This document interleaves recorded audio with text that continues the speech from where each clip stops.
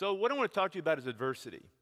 And for some people, adversity, obstacles, difficulties, disappointments, trouble makes faith difficult for people. Why is this happening to me? And some people, when they face difficulty and hardship, they just lay down as a victim. And over their lifetime, they develop kind of a learned helplessness. Now, other people, on the other hand, treat adversity differently. Some people, when faced with adverse situations, rather than making their faith difficult, their faith grows, their faith soars, and they become achievers because of the things that happen to them. The adversity in their life becomes the secret to their success. Whether or not adversity happens to us, and it happens to all of us, it's really a choice in how we respond to it. There's so much in life you don't get to choose. You don't get to choose where you were born. You don't get to choose your hair color, your color of your eyes. You don't get to choose how tall you are. You don't get to choose a lot of what happens to you. But ultimately, you have a choice. I have a choice. We all have a choice on how we respond to things that happen to us in life. And what you will find out to be true if you look at people today who have, or in the past, who've achieved great things in their life, it's not because they had more talent than other people. It's because of how they responded to adversity. Bill Gates, his first business failed. Albert Einstein did not speak until he was 4 years old. Benjamin Franklin dropped out of school at the age of 10 because his parents couldn't afford to pay for his education. Richard Branson, who founded a major record label and an airline, has dyslexia. Oprah Winfrey, did you know, gave birth at 14 and lost her child. Thomas Edison failed 1,000 times before he made the light bulb. Vincent van Gogh only sold one painting in his lifetime. But you know how old Franklin Roosevelt was when he was paralyzed? He was 39 years old, and some say it was the reason he became a great president. Steven Spielberg was rejected by the University of Southern California twice, film school. He was rejected. Steve Jobs got fired by Apple Computer in 1985, and he said getting fired was the best thing that ever happened to him. Michael Jordan was cut from his high school basketball team. Can you imagine that coach today, how he feels about that? And I just finished reading a biography of Abraham Lincoln. I can't think of anybody that experienced more adversity, more failure, more trouble, more trauma. The death of sons, laughed at and ridiculed because of his physical appearance, hardship, grew up desperately poor with no formal education, more than 2 years of education, ended up becoming president of the United States, and arguably, I would tell you, the reason he was such a great president during one of the most difficult times in American history was because of the way he faced, endured, and overcame adversity. Now, we live in a basketball state. Did anybody know what happened last week, though, that's so important? No, because we're in a basketball state. Yesterday was the NFL draft. Okay, I'm from Texas and a Dallas Cowboy fan. And you may not have noticed this, what happened, but there was a young man drafted by the Dallas Cowboys, the number 50th pick. His name was Connor Williams. He was from the University of Texas. What you don't know about him was that there's a reason why he was drafted number 50 by the Dallas Cowboys. Because of the adversity he had when he was younger in life. He was bullied. He was picked on because of his some learning issues and because of his weight and his size. He was picked on, bullied, and rumors were spread about him, and he had a very difficult school experience. He wrote this letter prior to the draft: "Dear bullies of my past, thank you." He says, no sarcasm intended, no hatred, certainly no anger, just a simple thank you.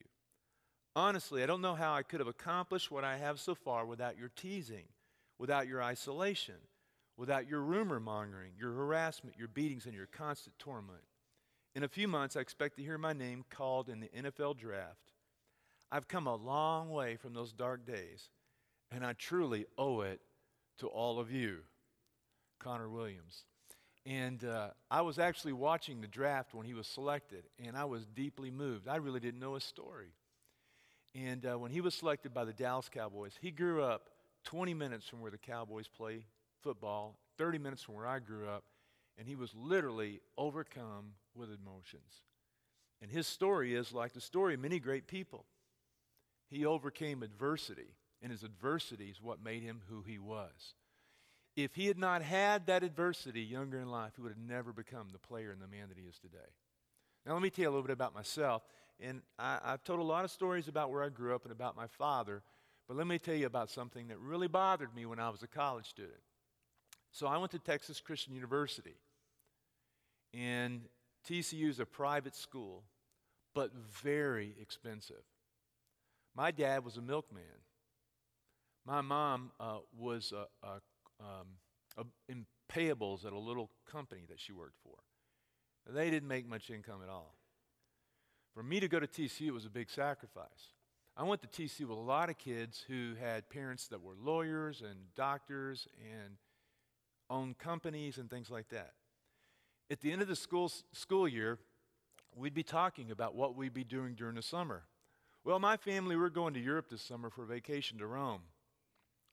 I get to go to the lake all summer. You going to have a job? Oh, yeah, I'm going to work for a little bit for my dad in his office. And I got to hear all these great things that people were going to do during the summer, but I knew that as soon as I left, finished my finals on Friday, on Monday morning, I was going to have to be at work at the milk plant where my dad worked, stacking milk crates all day long, all week, all summer, no vacation, doing nothing whatsoever, no vacations, just flat out work.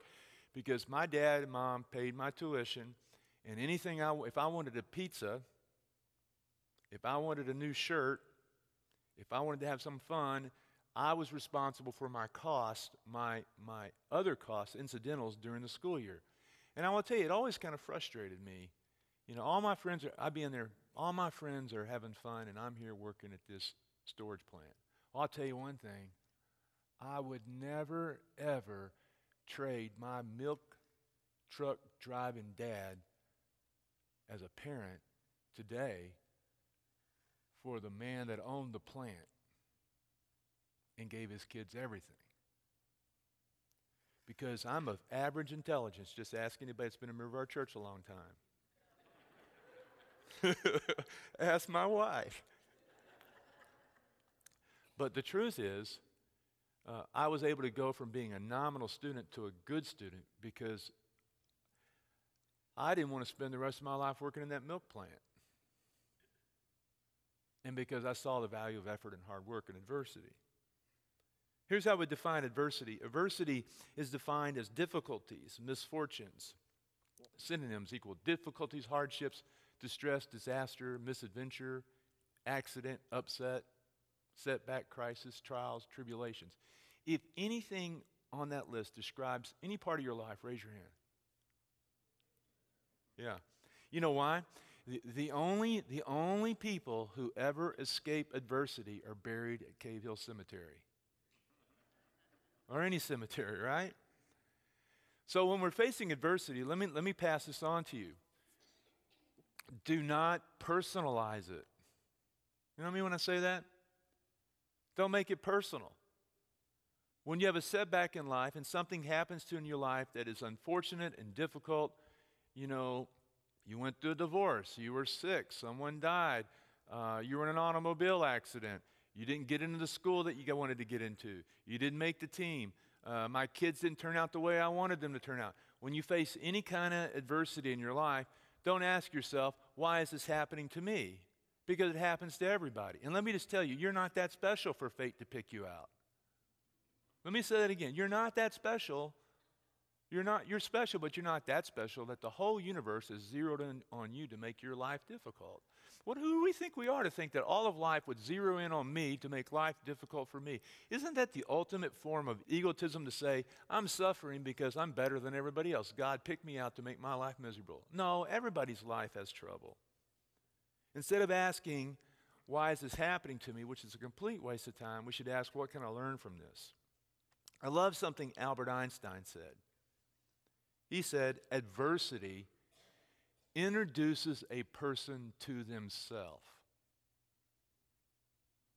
I meet myself in adversity. I find out who I am. It reveals my character. Benjamin Franklin, we talked about him a minute ago, said, those things that hurt instruct. We don't learn much from good things, do we? We learn much from hard things. Those things that hurt instruct. I love this little thing here. Adversity is a part of life. By avoiding adversity, one avoids life. Well, you can't avoid it. You can try to escape it. Now, this is what the Bible says about this. It says, consider it pure joy, my brothers and sisters, whenever you face trials of many kinds. Now, let's just pause right there and think about that for a minute. Think about what James is saying. Be happy, rejoice, brothers and sisters, when you face trials. That is so counterintuitive. But why? Why should we? Because when you face trials of many kinds, because you know that the testing of your faith produces perseverance. You learn you don't have to give up. You learn who you are. You learn your character. And then he goes on to say, let perseverance finish its work in you, so that you may be mature and complete. In other words, the things that happen to us as we persevere, we learn from adversity, it brings about growth in us. It brings maturity in us. And I love this last part. He says, if any of you lacks wisdom, does anybody here lack wisdom? Just Marcus, right? Marcus, we'll talk about that later. If any of you lacks wisdom, who should you ask? God, who gives generously to all without finding fault, and it will be given you. This is what I take this to mean. If you're having a hard time understanding what you need to learn from your experiences, ask God to give you wisdom to understand it. What is wisdom in the Bible? Wisdom in the Bible is being able to, it's not intelligence, it's something different. It's able to look at your experiences in life and learn from them.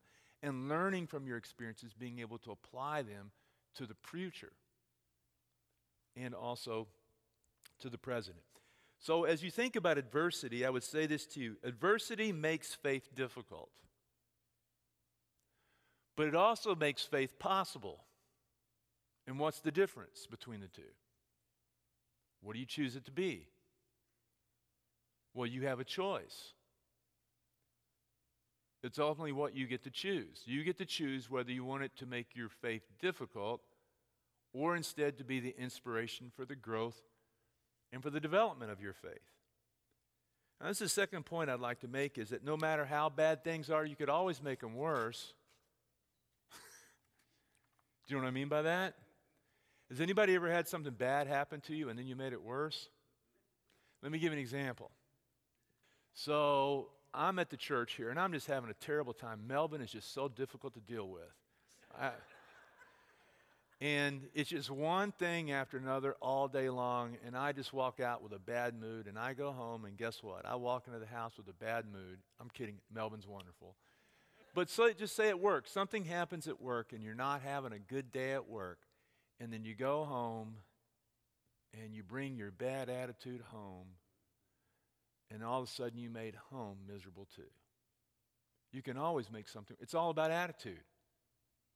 Or let's say you're having a bad day at home, you get up before work, and you have some problem at home, and then you go to work, and you take what happened at home to work, and you made your work worse.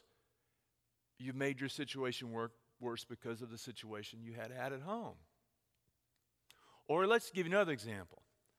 Let's say you're divorced. Your marriage doesn't work out right.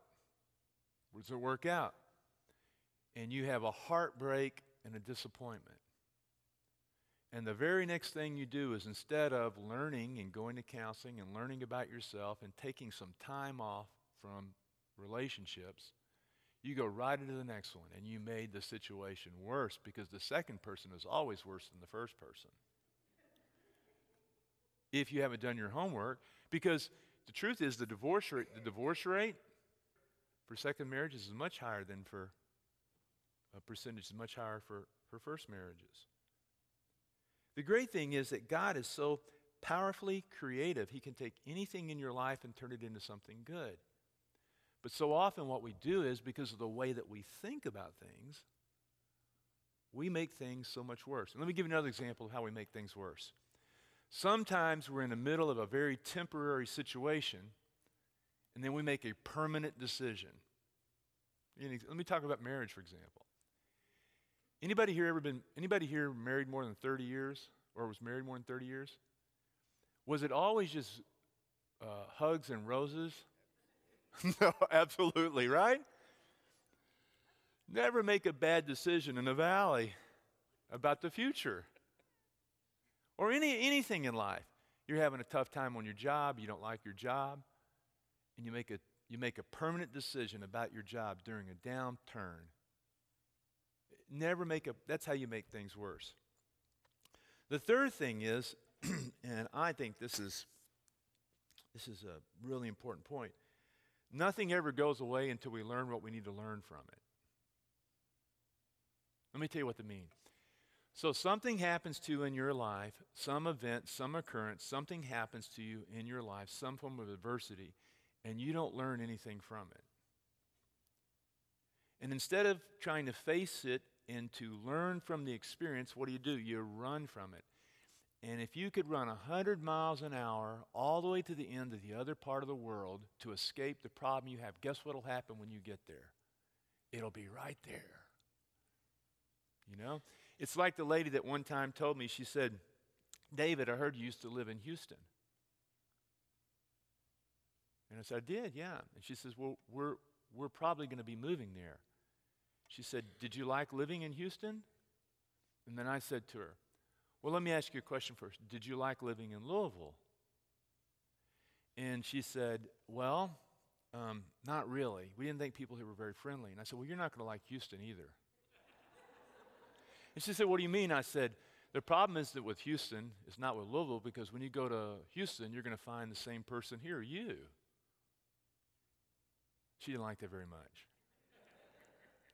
What I mean is that your problems are the same problems over and over again a lot of times, and we don't learn from them. They just show up in different forms, in different ways, and they just keep manifesting themselves in relationships, in jobs, in the same patterns. I just did a talk for 20 ministers. That shows you how much people want to hear. I did a webinar, and 20 people showed up from all over the country. Because I was talking about longevity in ministry. And I told them, I said, if you leave your church after 7 years, you're never going to learn what you need to learn. The average stay for a minister is 5 to 7 years. And I said, if you stay longer than 7 years, you'll be through enough stuff in your life to understand what you need to learn. But if you keep moving every 5 to 7 years, you're never going to learn what you need to learn. You'll never be the minister you can be. Stay in the same place long enough so that you can learn who you are and who the church is. Churches can't change and grow if they keep changing ministers every 5 to 7 years, because you don't learn anything. You just keep doing the same thing over and over again. So nothing goes away till we learn what we need to learn. The fourth thing is, and I think this is the absolute truth, is that God does not bring all adversity to us, does not cause all our problems. I believe God is sovereign, the head of the universe. But the Bible teaches that adversity is God's most effective tool for shaping our character, for growing our faith. The Bible says in Romans 8:28 that God works for the good in all things. God works for the good in all things for those who love Him. And that doesn't mean that God causes all things, but what it does mean is that God uses all things to shape us. I wrote a list of things. So these are the things I think you gain from adversity. You learn that you can trust each other. You learn that you can trust God. When two people have in a relationship go through something up and down and up and down and up and down, the reason they stick with the long haul is because they develop trust. I know after we get through this, you're still going to be there for me. Trust. You develop intimacy with God and with each other, you develop humility. You develop stamina, resilience, gratitude. When you face adversity, doesn't it not produce compassion for others? And it produces grace toward others, grace to us. Those are things that you don't get without adversity. You don't receive those without, the gift of adversity. In 2 weeks on Mother's Day, I'm preaching a sermon, and the title is The Best Way to Wreck Your Kids. It's going to be awesome. And we're going to have all the kids come up and tell the way their moms wrecked them. No, I'm kidding. Wouldn't that make me happy? That'd be my adversity. That'd be the one where the 16-year ministry at Middletown Christian ended. But what I'm going to talk about, though, is that we have spent so much time focusing on our kids' self-esteem that we've forgotten to teach them how to work hard. We become our children's personal concierge, wanting to make life easy for them, giving them a trophy for doing absolutely nothing, taking away from them the very thing that makes people great, adversity, letting kids fail, being helicopter parents, hovering over them. Then we can't wonder, why can't they become independent, free-thinking, successful adults? I told my wife the other day, I said, isn't it great that we produced a son who doesn't feel the need to call home very often or come home? She goes, no, it's terrible. That just means we're successful. She goes, I know, it's terrible. He doesn't call, he doesn't write. I said, isn't that what we want? We wanted him to leave. No, we're proud of him. Napoleon Hill has written a book about success and how he made himself who he is. And he says this: every adversity, every failure, every heartache carries with it the seed of an equal or greater benefit. Every adversity, every failure, every heartache carries with it the seed of equal or greater benefit. It's true. We end with this verse then. Paul, who knew a lot about adversity, teaches us this. He says, rejoice in the Lord always. I will say it again, rejoice. Now, he wrote this from prison. Let your gentleness be evident to all. The Lord is near. Do not be anxious about anything, but in every situation, by prayer and petition with thanksgiving, present your request to God. And I love this. He says, and the peace of God, which transcends all understanding, will guard your hearts and minds in Jesus. Finally, brothers and sisters, whatever is true, whatever is noble, whatever is right, whatever is pure, whatever is lovely, whatever is admirable, if anything is excellent or praiseworthy, think about these things. That passage of Scripture tells me that when we face adversity in life, find a way to find the gift in the middle of it. Let God know how you're feeling and what you're going through. Ask God to help you through it. And when you do that, you know God is going to be there for you, and it's going to give you a sense of peace. I'm going to learn from this. I'm going to get through this. I will make it. And not only get through it, but God's going to use it to shape me. And so at the end, he goes on and says, so focus then on the positive in the midst of all this. Focus on what you can learn. Focus on how you can grow. Focus on what God is doing, on what is honorable and beautiful and wonderful and true.